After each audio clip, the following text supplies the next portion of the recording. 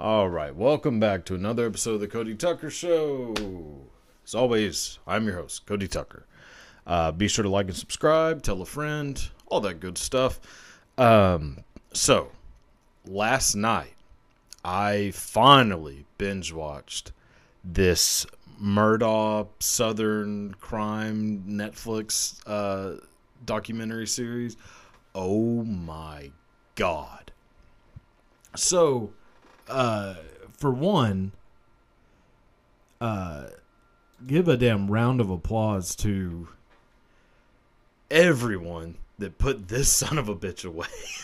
Oh my God. This dude might be the biggest piece of shit of like the last 100 years. Like, I mean, and I don't know what it is about certain people, but you can just kind of look at them and you know that they are just a fucking monster. This is a prime example of that. So this, I mean, okay, so preface all of this by saying, if you have not watched it or don't know what it is that I'm talking about, I'm going to spoil all of it.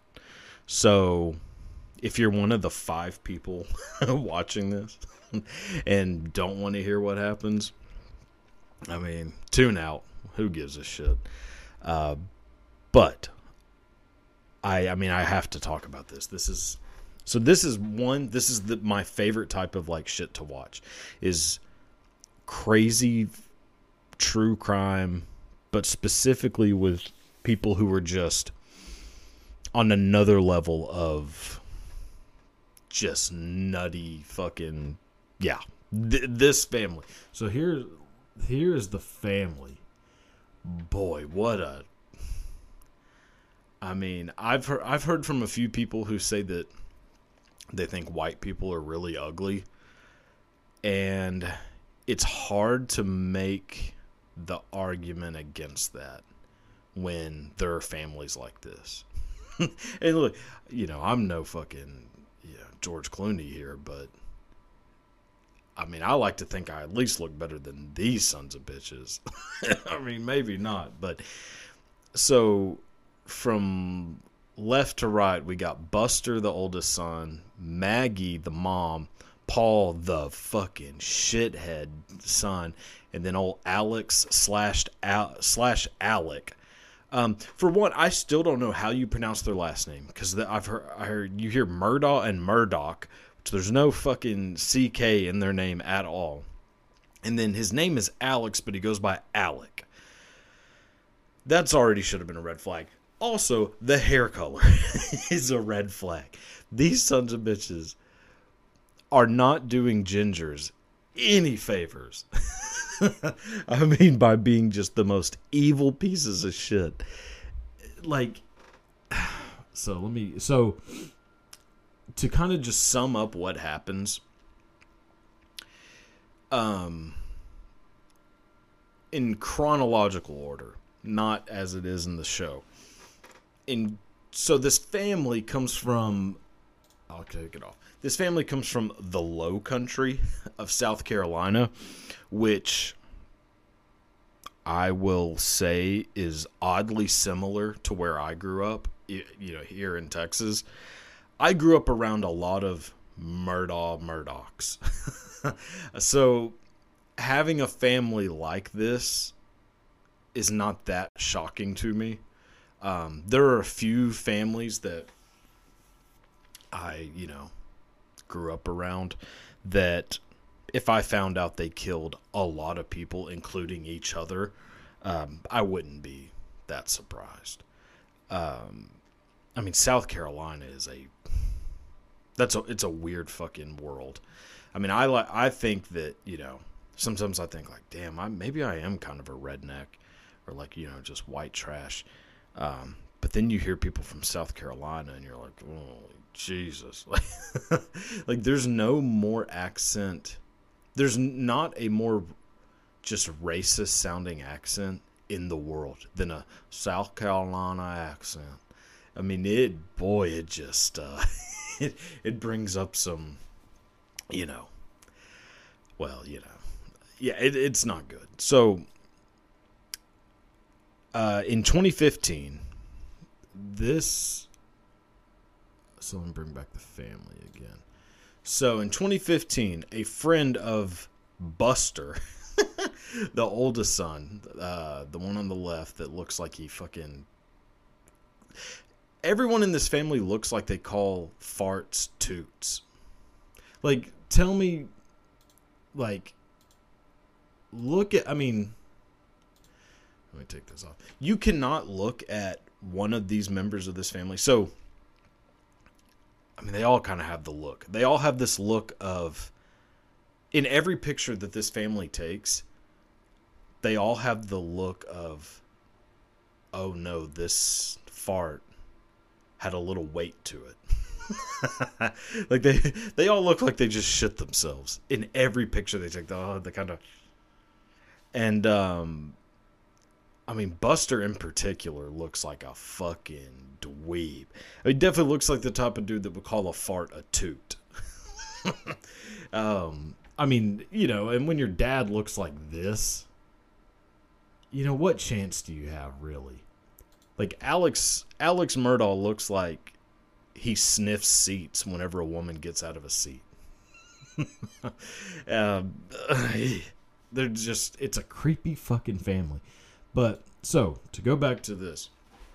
Old Buster was friends with this guy named Stephen Smith, who obviously was gay. And Buster is obviously gay. In 2015, Stephen Smith ends up dead in the middle of a road. Nobody knows what happened. They say it's a hit and run, blah, blah, blah. So there's, you know, and then it's all suspicious. So there's one murder.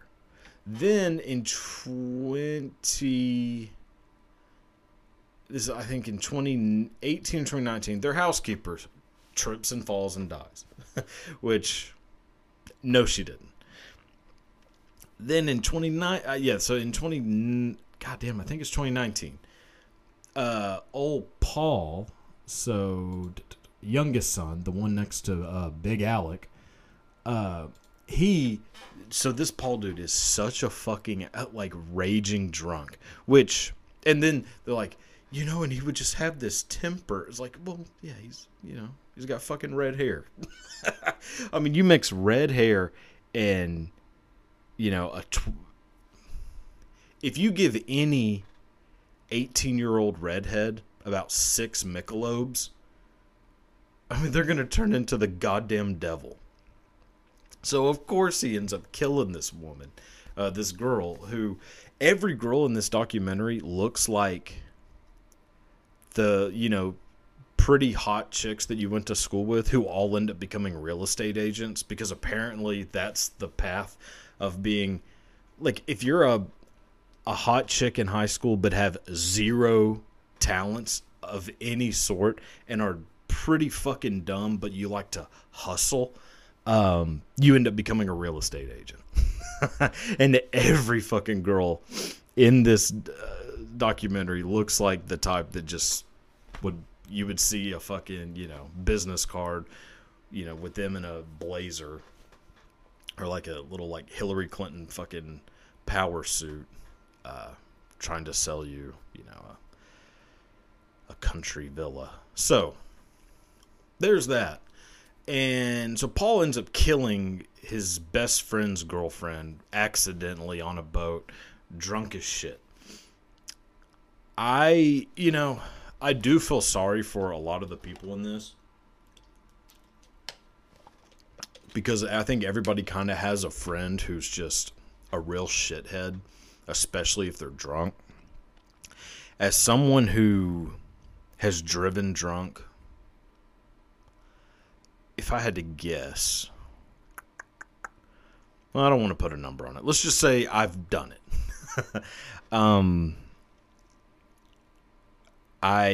It would be sort of hypocritical for me to shit on old Paul too much, except for the fact that I've never done it in a goddamn boat at 1 a.m.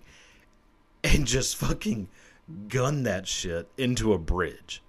Now, maybe it is hypocritical of me to shit on this dude, but fuck him. This guy is such...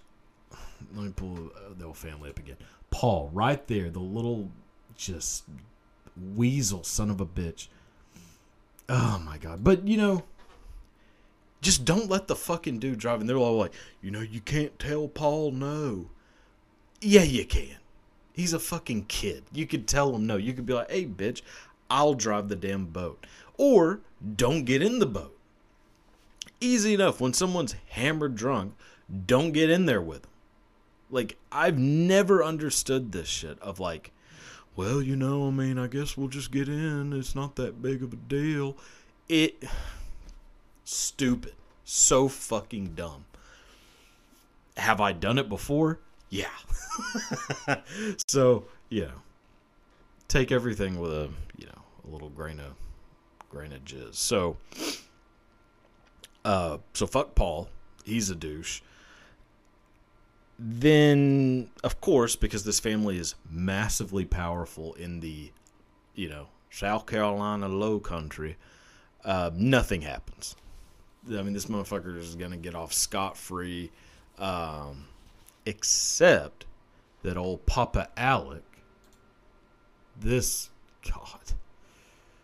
I mean, just, anytime do you ever look at someone and it just makes you uncomfortable that they exist because of how fucking ugly they are? I'm not oblivious to the fact that I might be that example to some people. But they're, everybody's got theirs.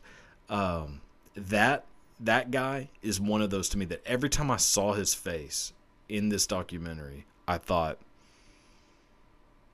God, I wish he didn't exist. Like, it makes me sick to, like, look at it. Man, that is not coming out good at all, but whatever. It's the truth.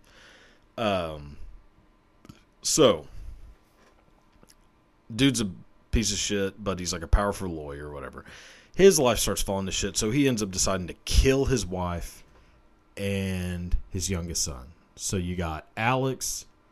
So basically all that's left is this little piece of shit. Which, I'll say this, out of the whole documentary, this is the motherfucker that everybody should have been paying attention to. Like, Paul is obviously a piece of shit. Alex is obviously, the father of the shitheads. Maggie most likely killed this housekeeper. They did not, in the documentary, really, like, say, they kind of left it up in the air on who killed the housekeeper. It was 100% the fucking Maggie. But this little dickhead, he 100% killed that Stephen Smith kid. And, is in on all of this. And you just think, like, God, these are so fucking... God, these people just suck so much. It is amazing to me that, like... I don't know, man. Like I said, I've grown up with a lot of people that are very similar to these people. I don't know whether they've ever, murdered people and or their own family. Some of them I kind of wish they did. I'll say this about old Alex. So Alex, to bring all of this, full circle, Alex just yesterday, from whenever I'm recording this, got sentenced. He was found guilty of murdering his wife and his son. Got sentenced life in prison, for both, I think. I guess it's concurrent, which concurrent is such a stupid fucking thing that, like, we'll just let you, like, this crime is worth this punishment and this crime is worth this punishment, but we're just going to run them together. It's like, well, no. You commit one crime, you get this amount of time. They should stack. I'm sure there's some, like, legal expert who would argue the point against that and say, well, actually, according to, habeas corpus, I don't know, writs of assistance. I think this shit should stack up for sure. It stacks up in any other situation. Like, But I don't know. I mean, this family, God, they suck. I mean, they just suck. But I'll say Alex should get let off a little easier, or get some sort of reward, maybe an extra, fucking pack of cigarettes a week for killing Paul. I mean, it's really kind of the best thing that this son of a bitch ever did in his life was kill his own son. Which is a crazy thing to say out loud, I am now realizing, but it is the truth. Like, boy, oh boy. I mean, how do you raise... See, this is what happens whenever parents don't have... When they have zero... there's zero repercussions for their children. I was so afraid of everything as a kid. So I didn't... even as a teenager, I don't have that many crazy teenage stories. I started drinking heavily at about 19 or 20. Actually, about 20. I would drink a lot throughout high school and shit. But, drinking heavily, these motherfuckers are doing. These dudes are going to bars in high school. Parents just buying them alcohol. They're getting fucked up at, every little event. That was not going on with me. Once I hit about 20, and 19 is really, I think, whenever I started, just packing it in, similar to the way these motherfuckers are doing it. But I was just, up until that point, all throughout, middle school, junior high school, I was so fucking afraid of everything that I wouldn't do shit. So I cannot relate to these kids in that sense. That they're fucking... I don't know. But I know a lot of them. I knew a lot of people growing up who, we would rather you just drink here if you're going to drink. It's fucking mom of the year. But yeah. But this is what happens. This is what happens when you just leave dumbass kids, especially ones with red hair and freckles, when you leave them completely unadulterated. So... let that be a warning. So that is going to end this part. I do have some Did You Knows. I'm going to make this a recurring segment because this shit's pretty fucking fun to do. Yeah, I like telling people shit that seems, a little weird. Shit that, I kind of wish we would learn about in would have learned about in school, but never did because... you have to learn about the fucking... Well, you have to remember the preamble. When is that going to fucking matter to you? Now, granted, when is knowing about, any of the shit I'm talking about going to matter either? But whatever, it seems more interesting to me. So, that being said, here's another segment of Did You Know? All right. So, the first story that I have today is it's an interesting... This is one that I found out about maybe a couple months ago. Had never heard of this before. Pretty surprising that it isn't more well known. It's about the sinking of the SS Eastland. The SS Eastland was a ship located in the Chicago River in Chicago that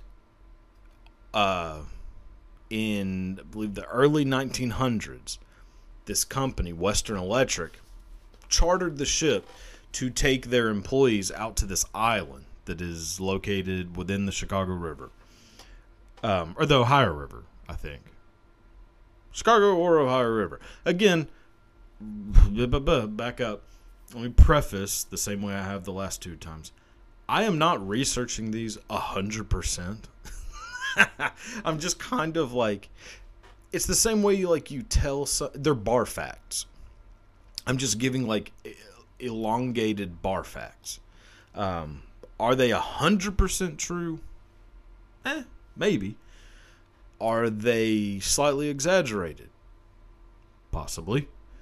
But they're all coming from a decent amount of truth. And a little bit of research, a little bit of reading. So, take that warning, how you will, if you're going to care about any of this or relay the information. So SS Eastland, charter ship, taking the employees and families of employees of Western Electric to an island on the river for like a company picnic. Seems like a great idea. Every company I worked for just gave us fucking pizza parties. So, taking you on a boat trip to an island for a picnic seems like a nice day to give your employees a fucking fun day with their family. That isn't what happens. So, the SS Eastland is docked, at the pier. When everybody gets on the boat, there's obviously some family a huge group of people that are not going, who are staying there, and they're kind of waving them off like, oh, goodbye, because people used to do that. They would just say goodbye to ships because there was nothing to fucking do in the early 1900s. They get on the boat. Everybody on the boat decides to run to the side so that they can wave goodbye. And this boat, which had already had some pretty big safety issues in general, a lot of weeble wobble.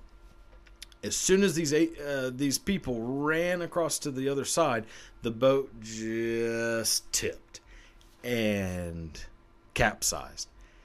844 people died. Holy shit! It's more than the Titanic. To put that into perspective, 844 employees / family members of employees died when this boat capsizes up against the pier. Everybody gets, sucked in. Wild.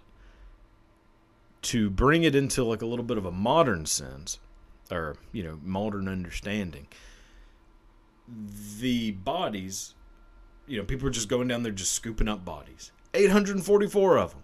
Scooping them up for fucking weeks.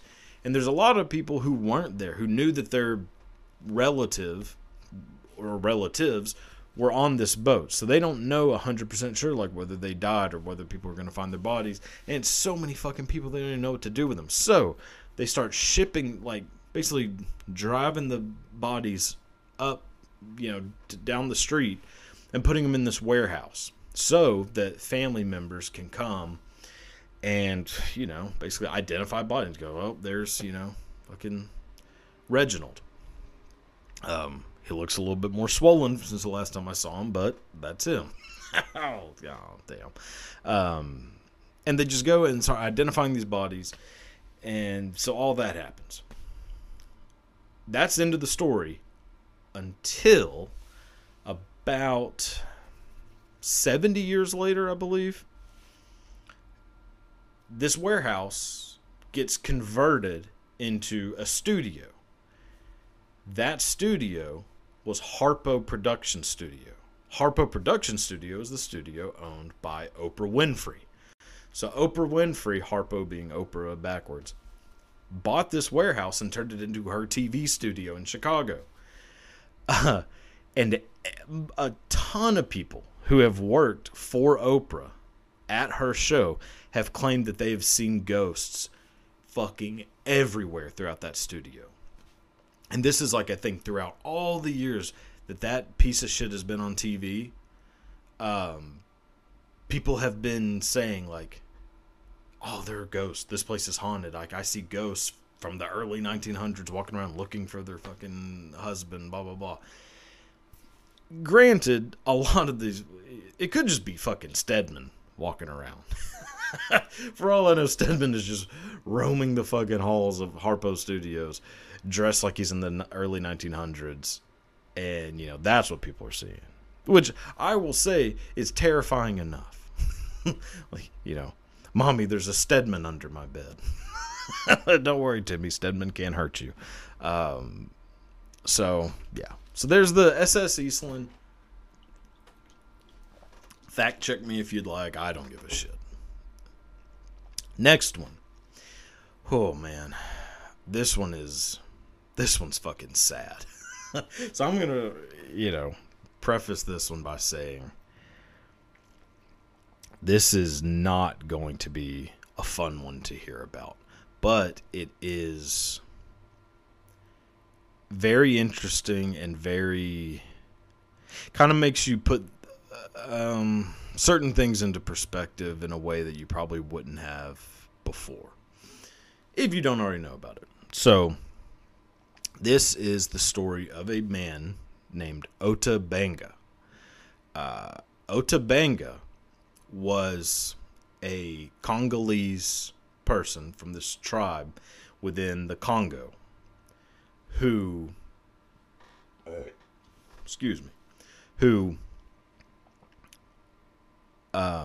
so burp threw me off. Ota Benga is Congolese living in the Congo. King Leopold of Belgium, who you could do a whole fucking 10-part did you know about that son of a bitch. King Leopold might be one of the most vicious sons of bitches of all time. King Leopold of Belgium used to, so basically he, during what's called the Great Scramble for Africa, where all these European countries just in the late 1800s, early 1900s, just out of nowhere fucking invaded Africa and just started claiming land throughout Africa. Africa didn't have these like divisions, like countries basically. Everything was more like based on clan / tribe / kingdom, whatever it may be. Like you may have like Sulu in South Africa, like the Congolese is really a shitload of different tribes that were made up. And then there's like the kingdoms, like, Kush, Egypt, all these things. But Europe comes in and just fucking wrecks it. And now you have like, Chad. and countries that did not exist. And two Africans, even when the countries were being made, still didn't exist. Because like, I don't live in fucking Chad. Like I'm a, Maasai. So King Leopold, he is the king of Belgium. Belgium takes over the Congo. They are basically just mining rubber.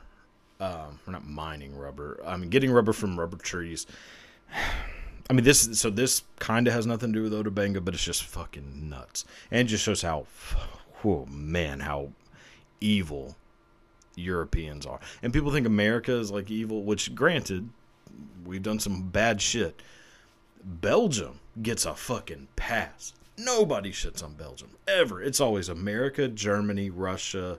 Some people will shit on Italy, but like Spain doesn't get shit, even though they did horrible. So Portugal is one of the, Portugal makes like, well, I don't want to say makes Nazis look good. Portugal makes us look like, fucking Boy Scouts, as does Belgium.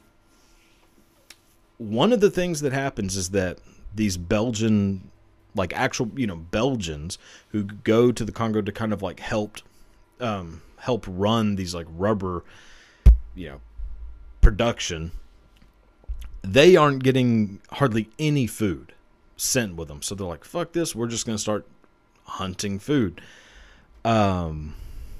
But they're on like a bullet ration. So they can't really they can't use their bullets for hunting food. And, just because, this story is going to take forever. To go in a long way, to shorten things down a little bit, they start basically saying that, like, that they're actually going to be using their bullets to kill the native, like, Congolese people who are either trying to have, like, a revolt or aren't working hard enough, blah, blah, blah. But really, they're just shooting animals so they can eat. So the King Leopold says, well, if that's true, then you need to, for every bullet fired, there needs to be a human arm to account for that bullet. So we know that you did, in fact, use this bullet to kill a person who was trying to attack you, do a revolt, one of those things. So what they would do is, they didn't want to kill the people because people weren't really revolting, and they weren't being attacked. They were just basically had enslaved the Congolese people within their own place. So the Belgians just started lining up Congolese people and cutting off one arm so they could still work with the other one, and sending those back to Leopold. So Leopold's got, I mean, I don't want to make up the number, but I'm going to. I think it's like 80,000 or 100,000. I mean, it is. It's like way over it's in the six figures of how many human arms got fucking accounted for. So, Belgium, monsters.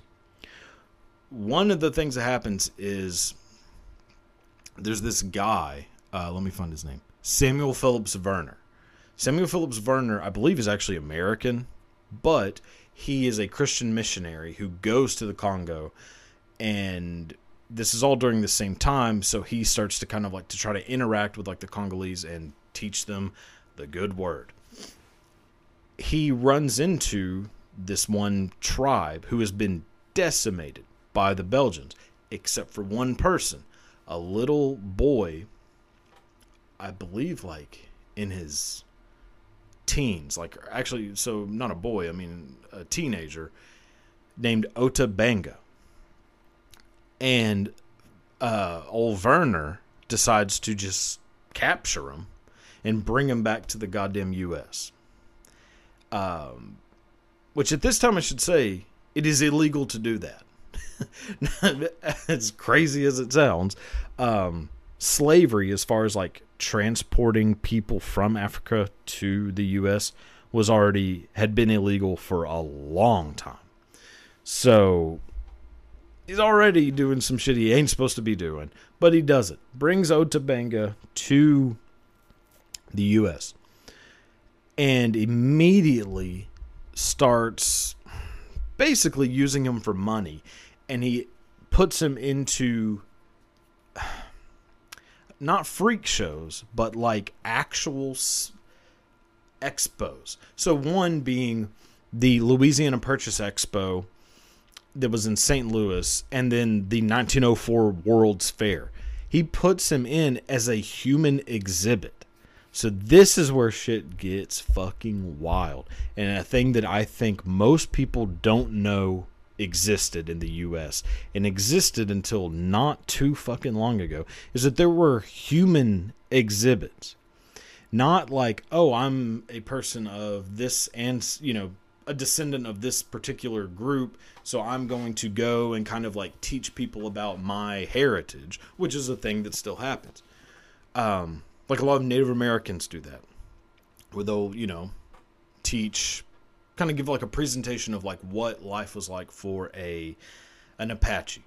But they aren't being forced to go in it, and they aren't an exhibit. Like them as a human aren't an exhibit. They're giving they're presenting an exhibit of like their culture, but they are choosing to do this, and it's for educational. Blah blah blah. It's not exploitative. This is all exploitative. I mean, goddamn. So Otabanga gets put in as an exhibit, as an attraction, and he's in there with Geronimo, who was also basically forced into becoming an exhibit at the World's Fair. Then, this is where it gets even worse. There was a thing in the U.S. in like early 1900s. So in 1906, Otabanga gets put into the Bronx Zoo as a human animal exhibit, as a human animal attraction. And it was called and basically a lot of zoos in the U.S. had human zoos within the zoo, where people from different cultures would get basically sold into a form of slavery and just be put in a cage, and people would walk around and go, oh, look, there's a person from a land that I don't know shit about. Otabanga is one of those. Otabanga was put into an exhibit, and this one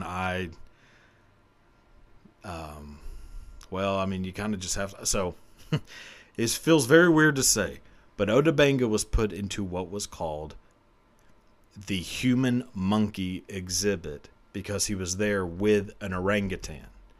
And the point of them being together was that it was supposed to be a criticism of Darwinism, which was now becoming like, somewhat accepted. It was a very new idea, but it was gaining traction. There was a lot of Christians like Werner who did not want that to happen. So he put Ota Benga in exhibit with an orangutan and gave Ota Benga a bow and arrow, basically so that if the orangutan got a little too fucking frisky, Ota Benga could just take out this orangutan. And instead, Ota Benga just started shooting it at people who were laughing at him. Like, just started just firing off fucking bows and arrows at people going to the zoo. This is the fucking Bronx Zoo. The Bronx Zoo, which millions of people go to every single year. And at one point, if you were there 100 years ago, a little over 100 years ago, you would have saw a human being in one of the animal cages with an orangutan, and nobody thought shit about it. Not nobody, because there were a lot of like African American organizations who were real fucking they had a real problem with it. So Ota Benga ends up in this zoo. All he wants to do is just go back to fucking Africa. He wants to go back to where he's from. He doesn't want to be here. Probably doesn't give a shit about baseball. Doesn't give a shit about fucking hot dogs. He wants to go back to where he's from. And he finally is going to get to. And then World War I happens. So that cuts off all modes of travel. And for Ota Benga, this is like, okay, so I'll never get to fucking go back. So Ota Benga decides to build this like ceremonial fire. So he's 32 or 33, I believe, at this time. Builds this ceremonial fire, takes a gun, puts it up to his chest, and just ends it. And that's it. That's the story of Ota Benga. Fuck. I mean, boy, oh boy. I told you that's a rough one. But it is something people should know. Because if you go to the Bronx Zoo, when you walk around there, just remember, not too long ago, there was some fuck shit happening there. Alright, so last one is definitely not as depressing, but real fucking creepy. And we're going back a little over 2,000 years. So this is the story of I would argue, one of the biggest perverts in world history. And his name is Tiberius Caesar.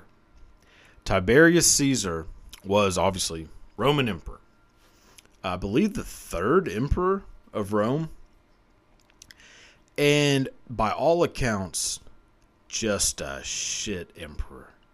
Apparently great as far as military and being like a general goes, but as far as being a politician and like a leader of government, just a fucking monster. People hated him.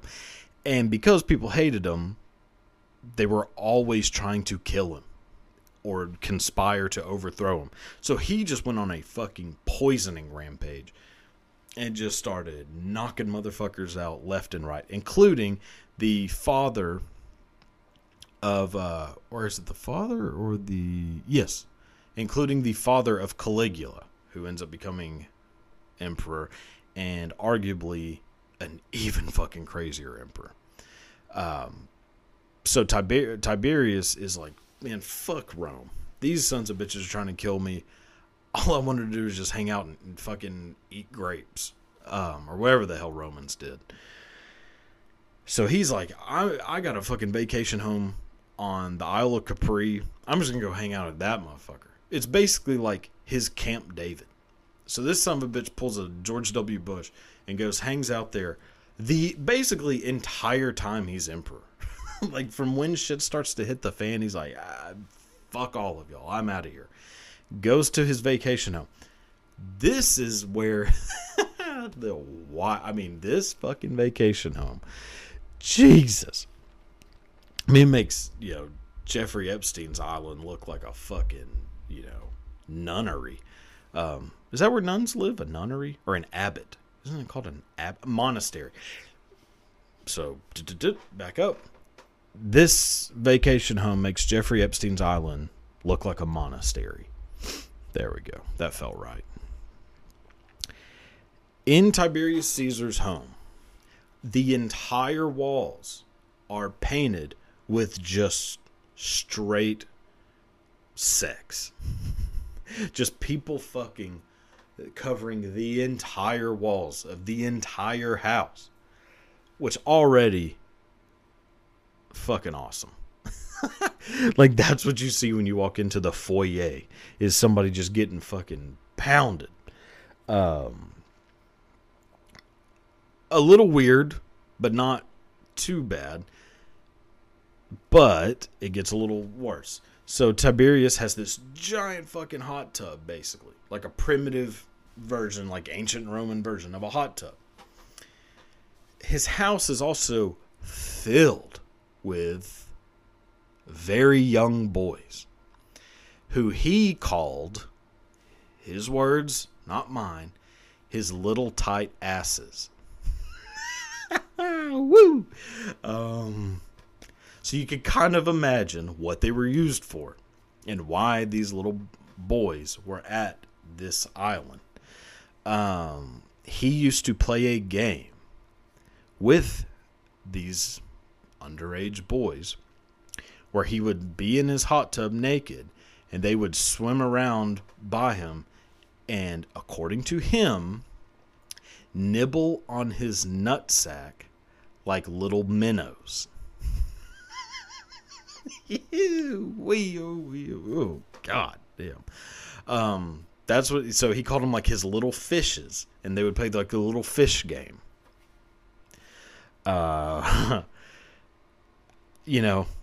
Somewhere in Manhattan, Anderson Cooper is using that fucking Vanderbilt money to do the same thing right now. So there's that. Where it gets a little more dark is that he also just brutally, butt fucked these two young boys who didn't seem to enjoy it enough. So he had their legs broken in front of everybody who was at the island so that it would be kind of a warning that, like, you better fucking pretend to enjoy this. Yeah, and Tiberius Caesar stays emperor for a while and then gets, overthrown and kind of just lost in history. Mostly because the replacement for Tiberius Caesar is Caligula, who, I don't know if he was his very next in line, but I believe was either next or the one after that. Caligula is very soon after Tiberius Caesar and is even more batshit crazy. So, like, the stories of Caligula get ramped up. The dude made his horse a senator, which people think was either because he was a psychopath or he was just making a mockery of the Senate. The latter is probably more correct, but yeah. So, I understand that these three stories were probably not fun, but it's interesting. I like weird, dark history shit. So, I'll try to make some that are a little bit more light. But, for now, that's what you get. So, until next time, goodbye.